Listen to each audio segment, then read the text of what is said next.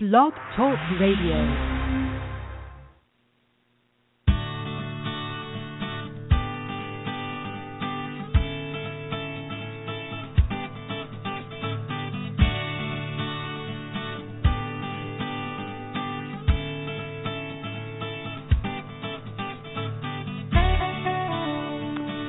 Well, hello again. Dr. Ross Green here, coming to you live, as always, from the offices of Lives in the Balance here in Portland, Maine, where we had our fourth annual International Summit on Non-Punitive, Non-Adversarial Interventions for At-Risk Kids last Friday, a few days ago. I'm joined here by my co-host, Susie. How are you today? Good morning. I'm well, thank you. And you? I am doing well, and you were at the summit too, of course. Almost 400 people there this year, which is pretty cool. What'd you think of the day? It was an amazing day. It was just great to look around and see this huge room full of people who have had success with the model and new people who are learning it and are very excited about collaborative and proactive solutions. It was quite a day. We had a bunch of other non-punitive, non-adversarial interventions represented at the day as well, and as best I can tell, people really got a lot out of those presentations as well. And of course the keynote speaker, Dr. James Garbarino, I think people were really moved and informed by what he had to say. Pretty cool day. And then, of course, we had a presentation by video from some of the residents at the Maine State Prison that I think was very interesting for people to hear. These are guys who are going to be incarcerated for a very long time, and I had asked them to talk about how they ended up on the trajectory that landed them in prison. And so it was a pretty interesting day, I thought, and it sounds extremely like others moving. felt the same. Yeah. Absolutely. So good. Hard to get back to work after a day like that, but here we are anyways, and this isn't work. This is what we do at Lives in the Balance. So let's get moving here. We don't have any callers yet, but the call-in number is 347-994-2981. We've had some people calling in fairly regularly who should also, of course, feel free to follow up with us, but new callers welcome as well. But in the absence of any new calls, let's jump into some email. What do you say? Great. Here's one. Hi, my son is 11 and was a high-needs baby, spirited child, and now explosive. Describes him perfectly. Well, I guess he's made his way through some books. There's The Difficult Child, which is for high-needs babies, The Spirited Child, and there's The Explosive Child. So hopefully some of those resources have been helpful. We are now working, that's editorial comment, that wasn't in the email. We are now working through your book and looking at how to defuse him and make family life more harmonious. He, however, is beginning to have some insight into his own difficulties and knows that we are reading a book to help him. Is there anything that he could read to help him understand why he has the reactions he does and how to understand himself a bit more? Many thanks for your work. Well, first of all, you're welcome, but thank you for your question. And we don't really promote products on this program, but there is a book that came out this year that was co-authored by a colleague of mine in Toronto, Dr. Trina Epstein, called The Adventures of Stretch More. The Adventures of Stretch Moore is a book for parents and kids to read together. And if he's 11, I would say that it's probably right in his age range.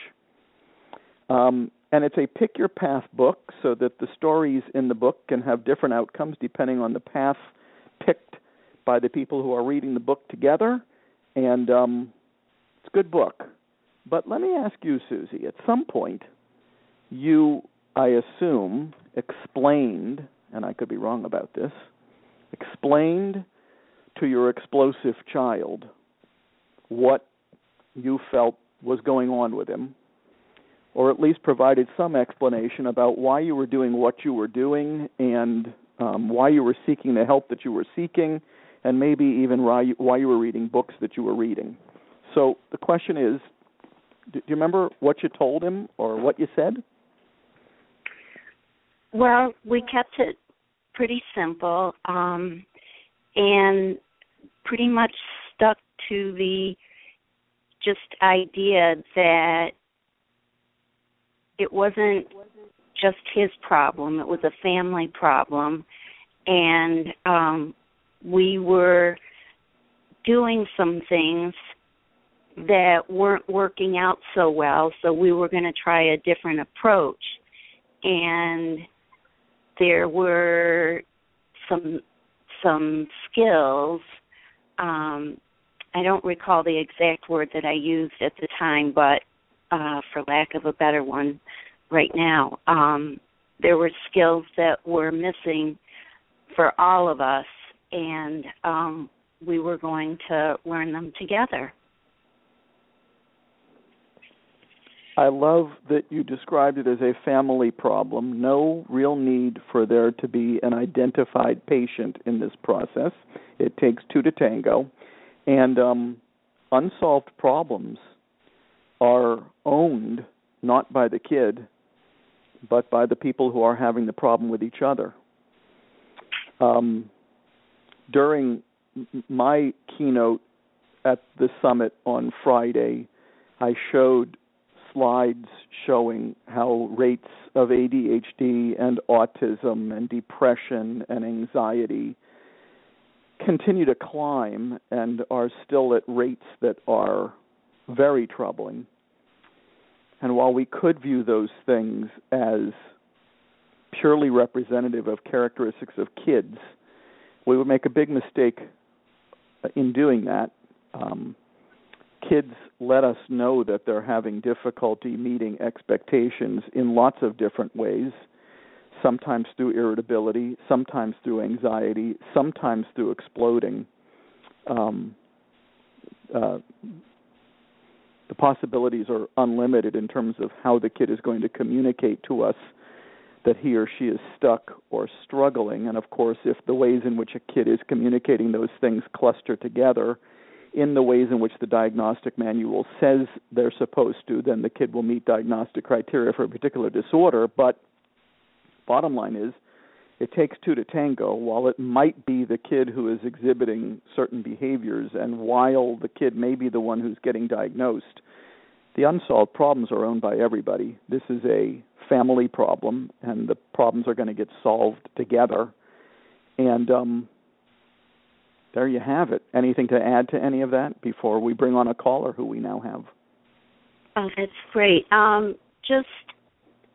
had noticed within our family, communication wasn't what I had hoped that it would be. People were assuming that they knew what other people were going to say and speaking for them, and there was a lot of sarcasm and mean teasing. So we really, one of the great things about Plan B was we were lacking empathy and understanding, and the good news is Plan B was an important intervention to change all that. Shall we take a caller? Absolutely. We actually have two now, and we're going to start in order here with area code 620. Welcome to the program. What's on your mind today? Hi, Dr. Green. I've called in before. I have an 11-year-old explosive child. I think you recognize my voice by now. How could we not recognize that voice? That's not a commentary on the voice. It's just that we love hearing from you. Well, I'm a singer, so it's I take that as a compliment. So, I was actually calling to follow up on the email that you just read. I have we are 2 years almost to the date, about 2 weeks away from the 2-year anniversary of my having come across the explosive child.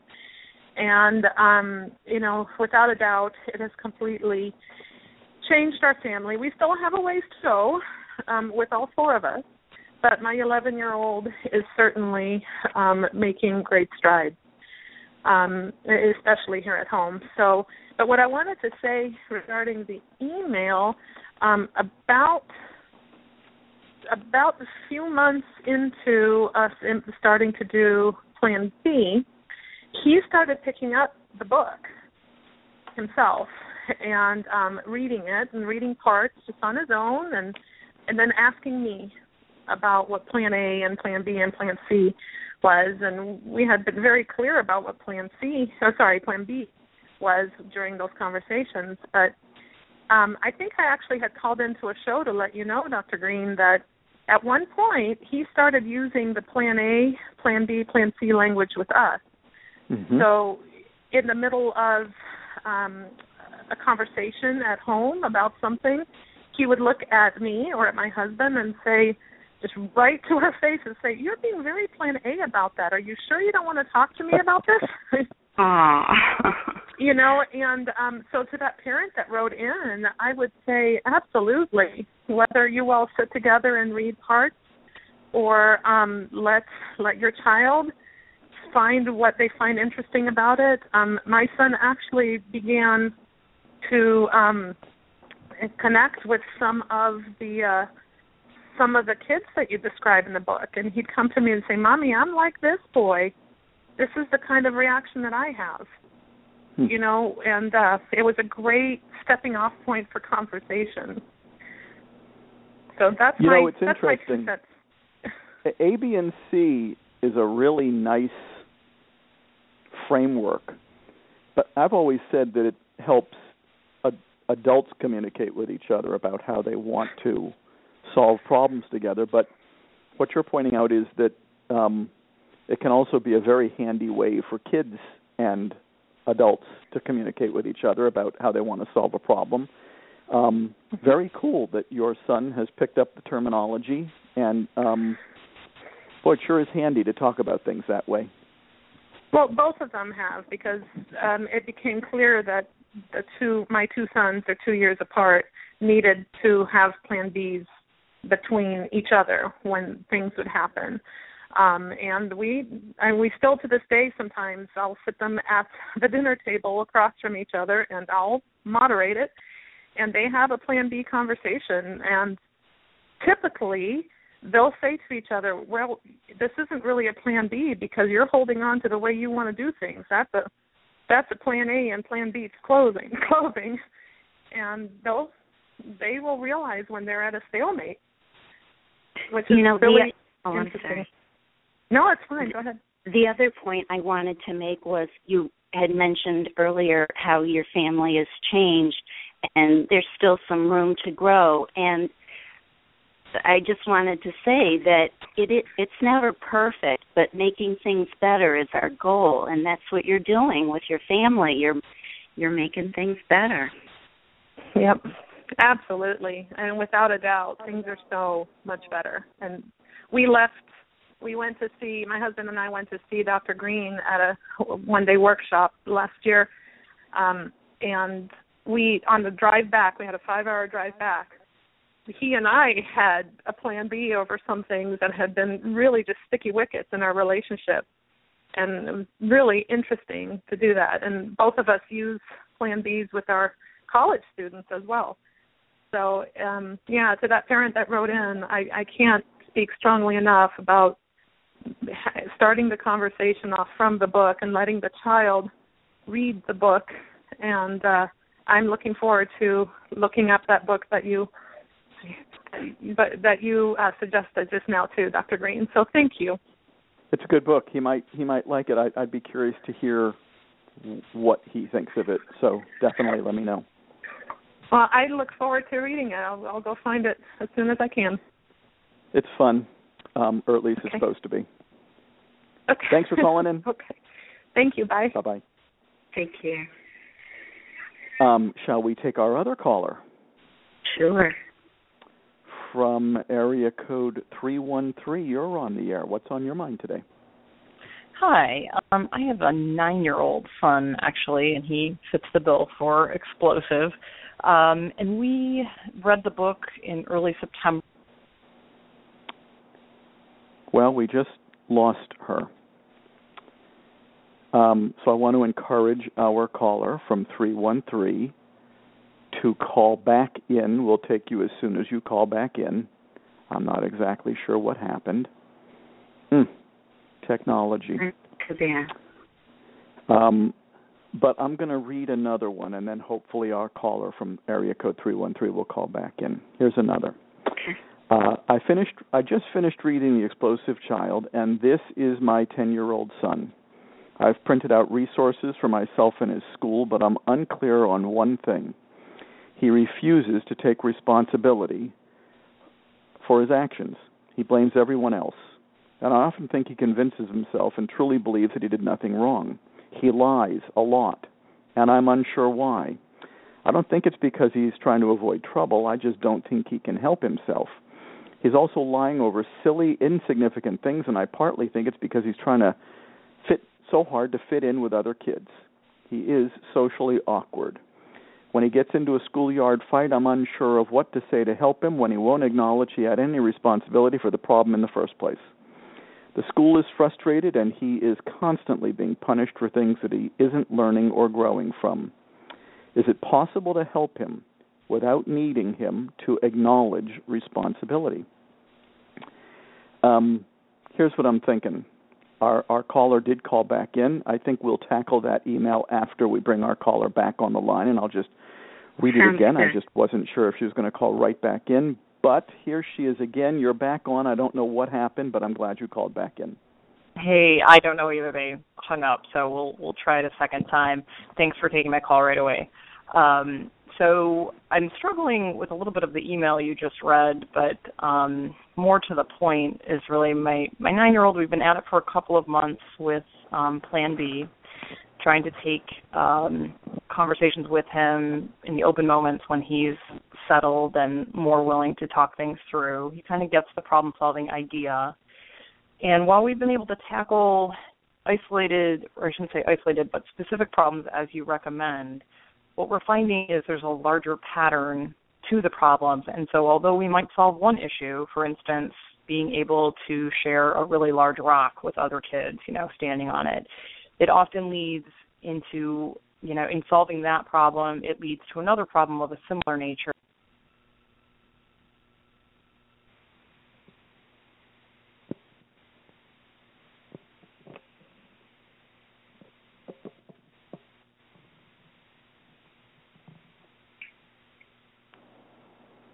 Hello? I'm here. Okay. But we just lost our caller again.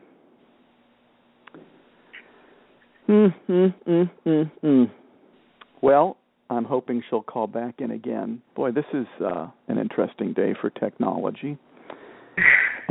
We've been told that our phone lines in the offices of Lives in the Balance are hooked into a system that is really lousy. But I thought that we had changed that. So let's just see if Mom calls in one more time. Sounds like it's going to be one we actually do want to talk about, and that is, does solving one specific problem carry over into other similar problems, and what to do about that if it doesn't carry over? Let's give her another second here to call back in.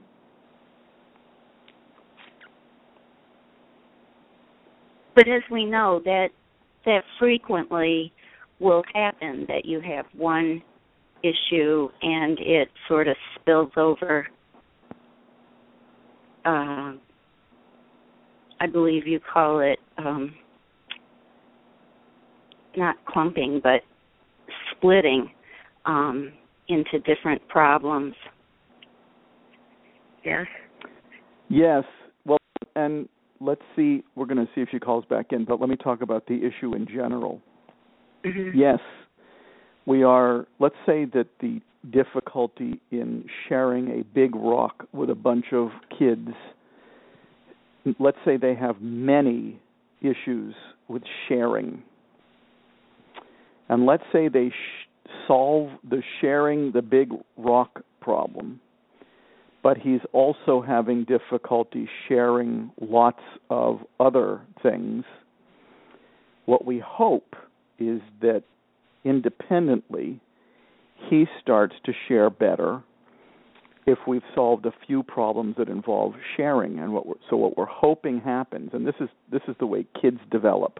What we're hoping happens is that sharing whatever solutions we came up with for difficulty sharing toys and difficulty sharing the rock and any other things that we might have solved that involve sharing, that the solutions we came up with for those unsolved problems, the kid will start applying to other unsolved problems that involve sharing. That's what we hope happens. And that's that happens in life for most people. If you get a flat tire with your car, while the solution to that won't be exactly the same as the solution for your car overheating, there might be some similarities, namely that you might call the auto service company for help. You might call your significant other for help. And so then when your bumper starts trailing behind your car, you might say to yourself, well, you know what? This isn't exactly the same as when my car overheated or when I ran out of gas or when I had a flat tire, but the solution, I can come up with a solution based on what I've experienced previous to this. If that doesn't happen on its own, then sometimes we have to incorporate that into Plan B, and that would sound like this. I've noticed that you're having difficulty sharing your Legos with your younger brother. And you'd flesh that out, and then when you got to the invitation step, you might say, you know what? We've solved some sharing problems before. I wonder if the solution that we came up with to some other sharing problems might help us with this sharing problem. And you can reflect back. And this is exactly what you hope is going to happen naturally, but sometimes doesn't happen naturally. We can reflect back on what the solutions to those other ones were and give thought to whether those solutions might help us with the current unsolved problem, which is somewhat similar but not identical. And in that manner, you're helping a kid for whom the generalization part isn't coming naturally. You're helping him start to learn how to generalize because the solution to this sharing problem might actually help us out with another sharing problem. The solution to this car problem might actually help us out with another car problem. And I'm hoping that we heard enough from the mom who has not called back in. I'm hoping we heard enough from the mom that maybe that answer will be helpful to her, although we didn't hear a ton from her, so we're sort of taking a shot in the dark here as to actually what she was calling in for. But once again, if she does want to call in, that number once again is 347-994-2981. Anything to add to that? Sometimes in the process by identifying a problem, other problems that you might be hibernating or that you haven't addressed do pop up. And I think you even touched upon it on Friday at the summit that, you can have quite a few problems on your unsolved problem list, but at least now you know what you're working on. Yes, I think the way I sometimes put it is, while you want to split those unsolved problems early, some of them are going to naturally clump together, but in ways that aren't known to us in the beginning. And so often by solving one, and this is by no means often always the case, but often by solving one, you're also knocking out some others. You don't necessarily even want to hope for that, but it does sometimes happen that solving the sharing the rock problem sometimes solving the Legos problem. If they aren't similar enough to each other for them to overlap enough solution to one to knock out the other, then you're still going to have to solve both.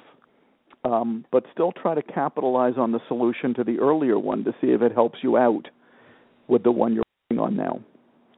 Shall we take another email? Sure. I just finished reading I did it already, but now let me read it again. I just finished reading The Explosive Child, and this is my 10-year-old son. I've printed out resources for myself and his school, but I'm unclear on one thing. He refuses to take responsibility for his actions. He blames everyone else. I often think he convinces himself and truly believes that he did nothing wrong. He lies a lot, and I'm unsure why. I don't think it's because he's trying to avoid trouble. I just don't think he can help himself.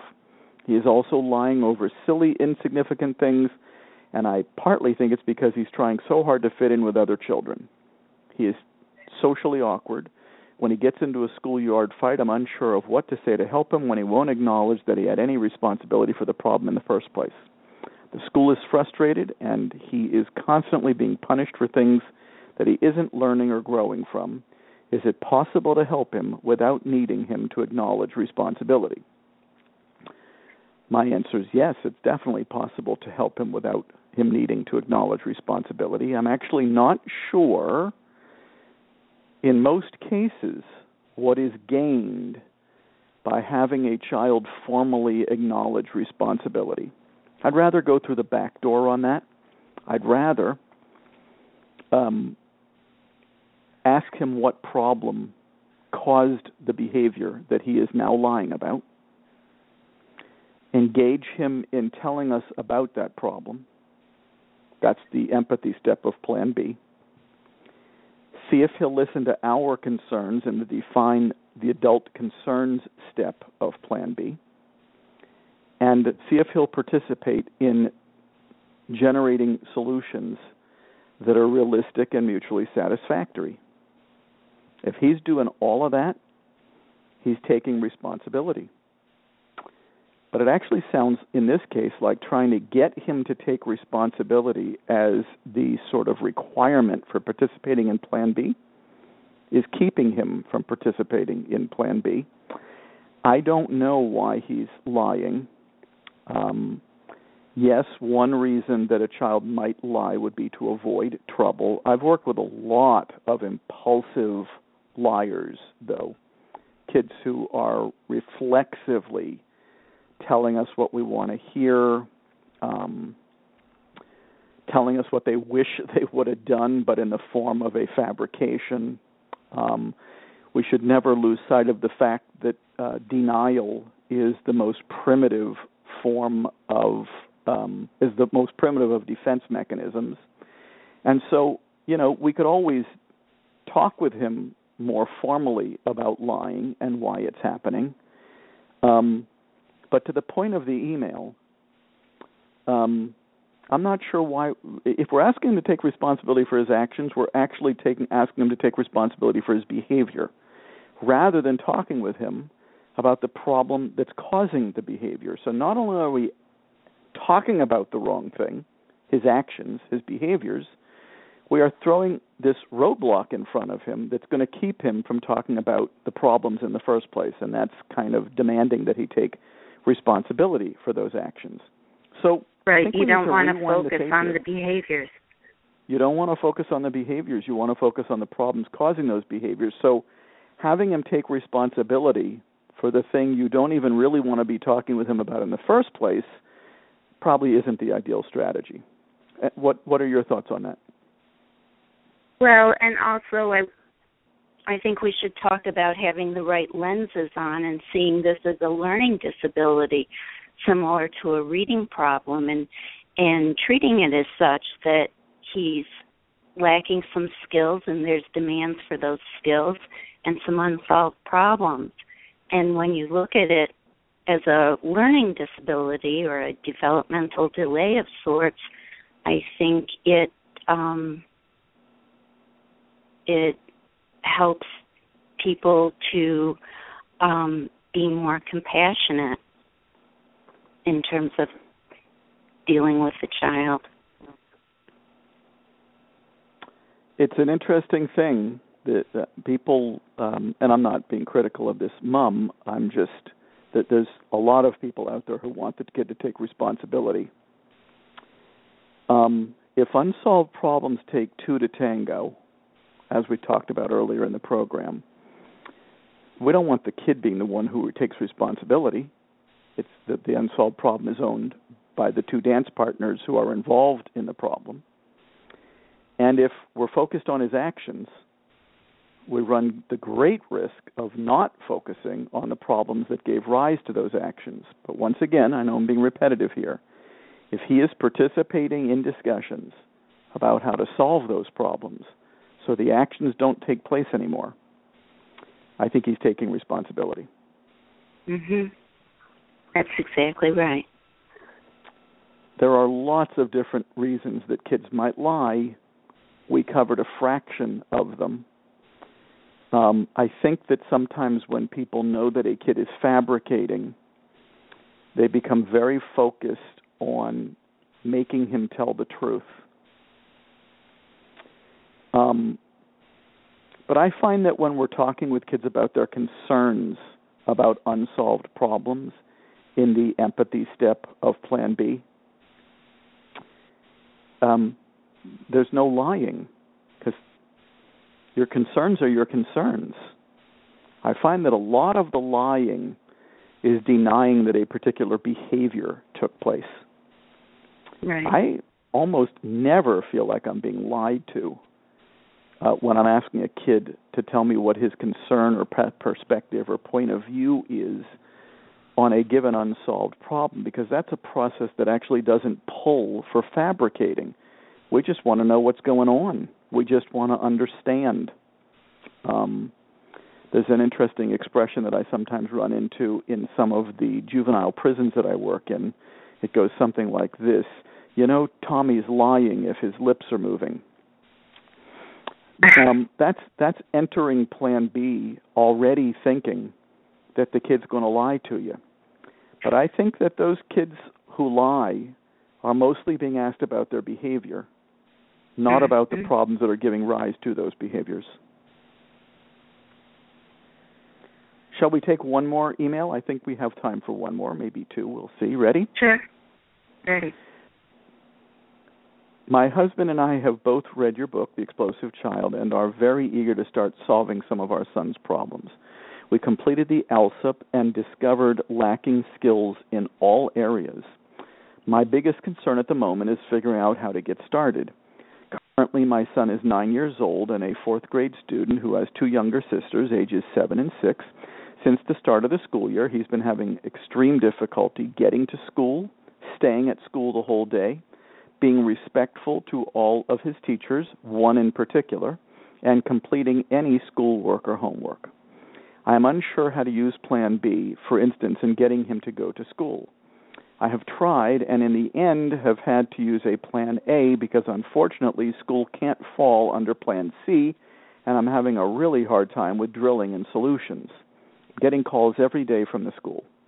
I'm not sure how many school-related problems we can work on at once, but I sort of feel like they are clumped, even though I have some of the problems listed separately. Some examples are difficulty leaving the house to go to school, difficulty getting out of the car to go to school, difficulty getting to class, difficulty getting along with Mrs. J, who is the classroom assistant, not the main teacher. I have tried drilling, and the information he has given me so far is that he hates school. Mrs. J is mean and yells at him. She is annoying and always getting in my face when I'm trying to work, and that she is strict about how he does his work. School is hard. He hates writing. it's too much work in all subjects, and he said, it's writing hard for me. I can't explain it. Obviously, these are only a few on our very long list of problems. My son was diagnosed with ADHD, depressive disorder, social pragmatic communication disorder, and sensory integration weakness. I know those aren't important with how we solve problems, but just wanted to give you some info. I could really use some guidance with where to begin, as our everyday living is being greatly impacted. I can only imagine. But let's go back to this email. It does sound like there's going to be a very long list of unsolved problems at school. There's a few tricky parts here. I would split them, and I would put difficulty getting to school in the morning as the number one unsolved problem.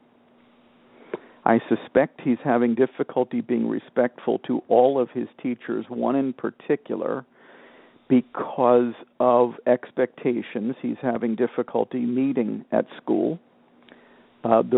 Perhaps his response is being fueled by their response to his difficulty meeting those expectations.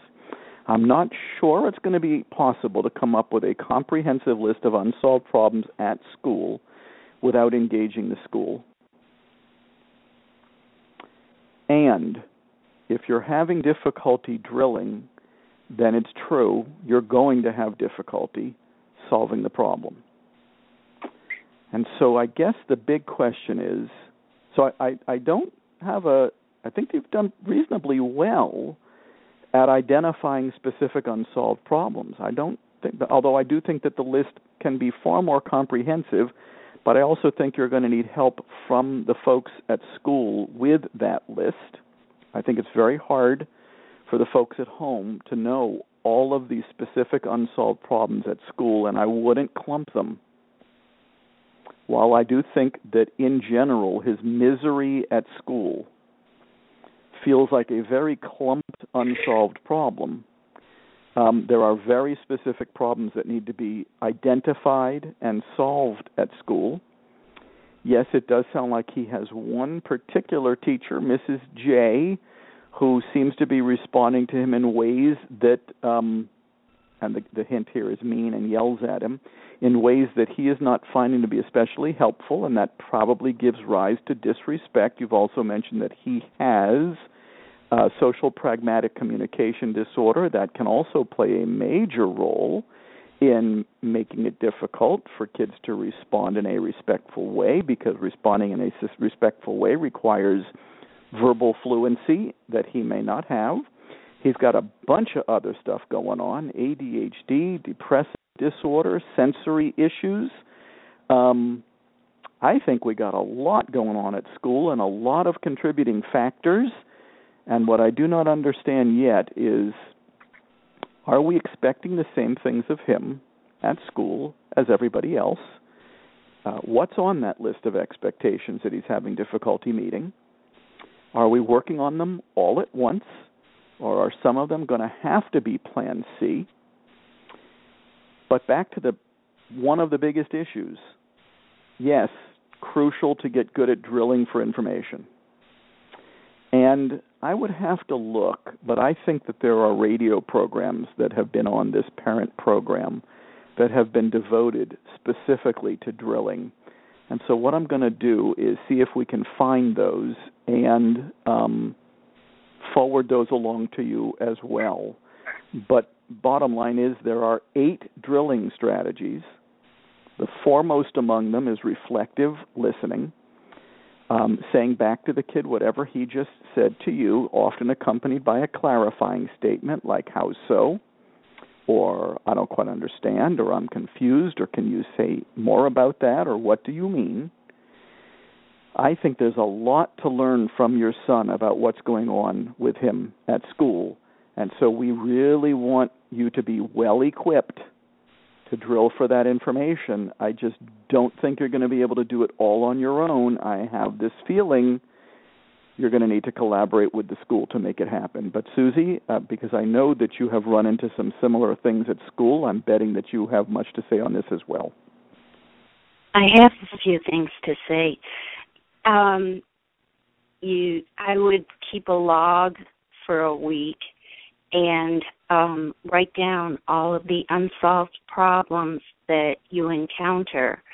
I think that you already talked about prioritizing your 2 or 3 most important problems that you want to work on. I would want to make sure that you're making an appointment to talk with the child at a calm time, proactively rather than emergently. And I would try to get a copy of your other book, Lost at School, which is a very helpful resource in terms of working with the school people. Our school was slow to come around, but once we explained Dr. Green's model and actually gave him a copy of the book, we were able to figure out interventions that helped my son teach, lagging skills indirectly and solve problems proactively. You're right. Some schools don't come around so fast. I just find that it's really hard to solve a problem with a kid as a parent, with the problem being at school without the school folks participating in the process, because technically that's very hard to do, basically impossible to do, though many try, because if we're not, obviously drilling well gets the kids' concerns on the table, but if we're sort of blind to what the concerns are of the folks at school, it's kind of impossible to solve the problem in a realistic and mutually satisfactory manner because we don't know what the folks' concerns are at school. And so very hard to do this, which is why I'm always encouraging people, parents, to get the school involved. Otherwise, the parent is speaking on behalf of the school in the Define Adult Concerns step without really knowing what the school's concerns are. For all this mom knows, the school is still at the level of behavior rather than problems and concerns about those problems, in which case we really don't know what problem we're trying to solve or what the parameters of the solution are going to be because we don't know what the concerns of both parties are. So very difficult, if not impossible, to do Plan B that way. The mom gets 10 points for trying. But it sounds like there are 2 things that probably need to happen next. I'm going to email Mom the Drilling Strategies program, so we've got that squared away. And I would strongly recommend getting the school involved. Right, and we also have the drilling cheat sheet. The drilling cheat sheet is on the Lives in the Balance website now in the paperwork section of the resources section. That should help too. So there you have it. And we only have about a minute left in today's program, so I think we probably don't have to take time to take another email. Any final thoughts for today before we sign off? Just that it's all about understanding and trying to listen to your child and not focus on behaviors. And children do well if they can. And as I say before, Plan B helps them to do just that. I think that I have nothing better to say to end the program than that. Let's call it a day. We'll be back next week as always. Susie, as always, thank you. Pleasure. Thank you. Talk to you next week.